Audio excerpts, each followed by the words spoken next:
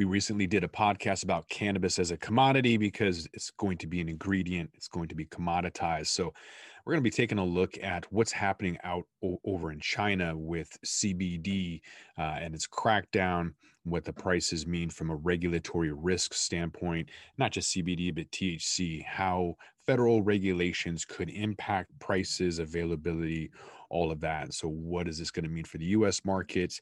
There's going to be a lot more CBD available, putting a lot more pressure on prices as we move on. So, we're going to dive into all of that coming up. It's only entertainment. Welcome back to the Talking Hedge. I'm Josh Kincaid, capital markets analyst and host of your Cannabis Business Podcast. So China has 1.44 billion people for their population. It's 4.3 times that of the U.S.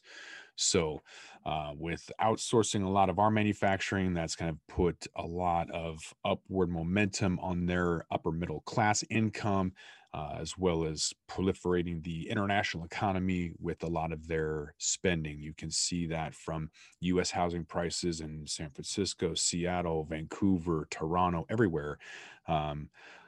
Large amounts of housing is being bought as there's a pressure on their own local currency for devaluation to keep that stable, to make it advantageous for wholesale buyers of manufactured goods. And so with a Forex pressure on the Chinese yuan, everyone's trying to get that money out of the country and put that into housing. It's kind of a form of a safe deposit box, if you will, that actually has appreciation. So in Seattle alone in 2016, we saw 60% of all of our housing be purchased with cash, and the majority of those were Chinese nationals. So a lot of money is happening.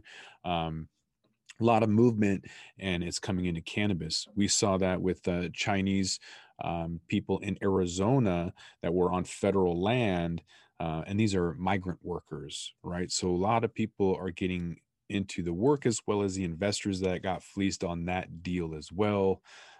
That's another interesting kind of story that we dove into earlier. So all of these developments are kind of helping us to give a worldwide perspective on what's happening. Whether it's local or international, it's definitely going to affect us all as kind of this price trickles down to the consumer. China's already growing more than 2/3 of the world's hemp. They're recognized as the world's largest hemp producer.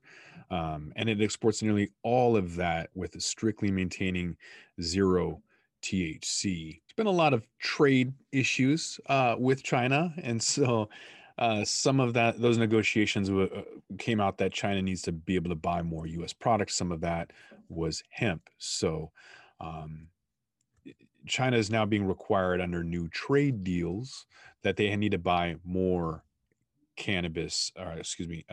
hemp CBD from the US. So that's great. Although now what we have is that China is putting a clamp down on CBD. So back in March, it was first proposed that there was a national ban before its National Medical Products Administration last month banned cannabis compounds in cosmetics. So that includes CBD oil and the leaf. So products have been pulled from the shelves, and now you can't have anything that has CBD in cosmetics. And that's not unheard of in the U.S. Well, actually, it's Washington, my backyard. Here in Seattle, they ended up saying that you can't have CBD in beverages. You can have it in edibles. You just can't drink CBD. I have no idea why that's a thing. So eventually they ironed it all out and just said it has to be cannabis derived CBD. And so you'll still see in stores that they have salves but they don't have do they have topicals? Topicals and tinctures. So yeah, Fred Meyer, Kroger, Rite Aid, Walgreens, all of those, you'll still see the salves, topicals, tinctures, but no like edibles, no drinks, no food. So not really sure why a tincture would be different than an actual edible. No clue. But that's the gray area. That's the loophole. That's kind of what we're seeing right now. So certain concessions within the ban. You're going to see products imported or manufactured before May. They can still be sold, but they're not going to be able to send anything new. And this is kind of weird because back in 2015, cannabis was allowed in the Chinese cosmetic sector. So there was a huge demand in CBD beauty category back then. Influencer activity was kind of exploding across Weibo and Little Red Book. And then by last year, value of domestic CBD reached 118 million USD with brands like Simp Care, huge beauty brand out there. So this regulatory hurdle that they've got to having to take stuff off the shelves is going to impact the consumer behavior, especially post pandemic. People are going to be really freaked out, wondering if it's safe or not. They already probably were wondering if it's a snake oil, and now the feds come in. Not to say that they believe everything that the government says, but it's not going to help the industry with this crackdown. You'd have to go way back to 1949 when the People's Republic of China was established and cannabis was generally tolerated. But then, as the century progressed and the international war on drugs gained currency, the destruction of plantations occurred during the 90s. So, post war prohibition on hemp was lifted in 2010. They established its ambitious production, although subject to a lot of constraints, zoning, keeping away from highways and tourism. So, this kind of sentiment shifted. People had this excess with a lot of the kind of waves that were coming from regulations, basically created an opportunity or policy that tolerated cannabis or hemp for export. So, no measure for domestic consumption, kind of giving guidance, but then taking it away is just not reliable. So, China may continue to limit the use of cannabis, including for foreigners that go overseas. They're told that they can't even use cannabis. So, definitely, I wouldn't anticipate it to be a thing for the home market. CBD may come back in favor, but they're going to continue to ramp up production for foreign trade. They see the capital behind it, the investment, and so they're just going to ship it out to Europe or whoever wants to buy it. I don't think they really care. So, massive opportunity for them to grow it, whether or not that there's reputations.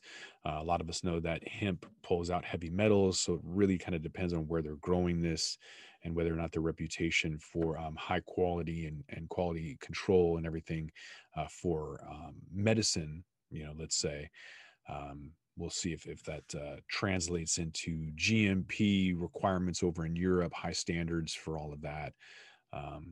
So they're going to have to probably open up the market locally, develop a palette for that, and kind of maybe keep that within their own region, maybe even export it to Southeast Asia, India, whatever. But I don't think long term that their products are going to have mass appeal for the medical, even pharmaceutical level until they can prove or improve their quality control at the hemp level. I want to know again that there's not heavy metals being pulled out the soil where it's being grown, all of those things. So if it's not good enough for the local market but they're willing to export it, kind of a red flag for me, personally. But that's just how I roll. So all in all, CBD and cosmetics is kind of a small little niche or market, but a huge market for China. And not only that, but we could also see other limitations in the marketplace. We've seen things in the US where they've tried to limit THC concentrates, they've tried to limit solvent, they've tried to limit anything that had certain shapes or colors and marketing. So regulatory risk is huge. And when when it affects areas like California or China, it's a huge market. Massive amounts of people are affected. Prices are going to change. And so if there's a crackdown on CBD, then there's a lot more availability for the rest of the world, which should put pressure on CBD wholesale prices even more. So while we may have seen for a brief point in time with water soluble CBD at $18,000 a kilo several years ago, you can get it now for like $300. So I'd probably anticipate that reaching $150 a kilo range, really, really low. And once it hits that point, it's going to be hard to go back up. Just found out that CBG is already down as well. So year and a half ago, kilos were probably 18 grand, and now you're seeing those for a couple $100. So CBN, CBL, all of those cannabinoids will also drop dramatically as there's an excessive amount of people kind of switching to these other cannabinoids. So I think that's important also to take a look at other regions of the world where these cannabinoids are at, what the pricing is, because it's going to affect cross-border wholesale prices, and then bottom line to the customer, kind of all getting to be commoditized and lower prices, putting pressure on margins and businesses and forcing consolidation and all of those things that we've been talking about for a long time. We'll just have to wait and see what happens with that. I think we're going to roll this one up. I'm Josh Kincaid. This is The Talking Hedge. Don't forget to like, share, and subscribe, or don't, and I'm out. Don't forget to smash that like button on your way out and check out these other videos that we've got.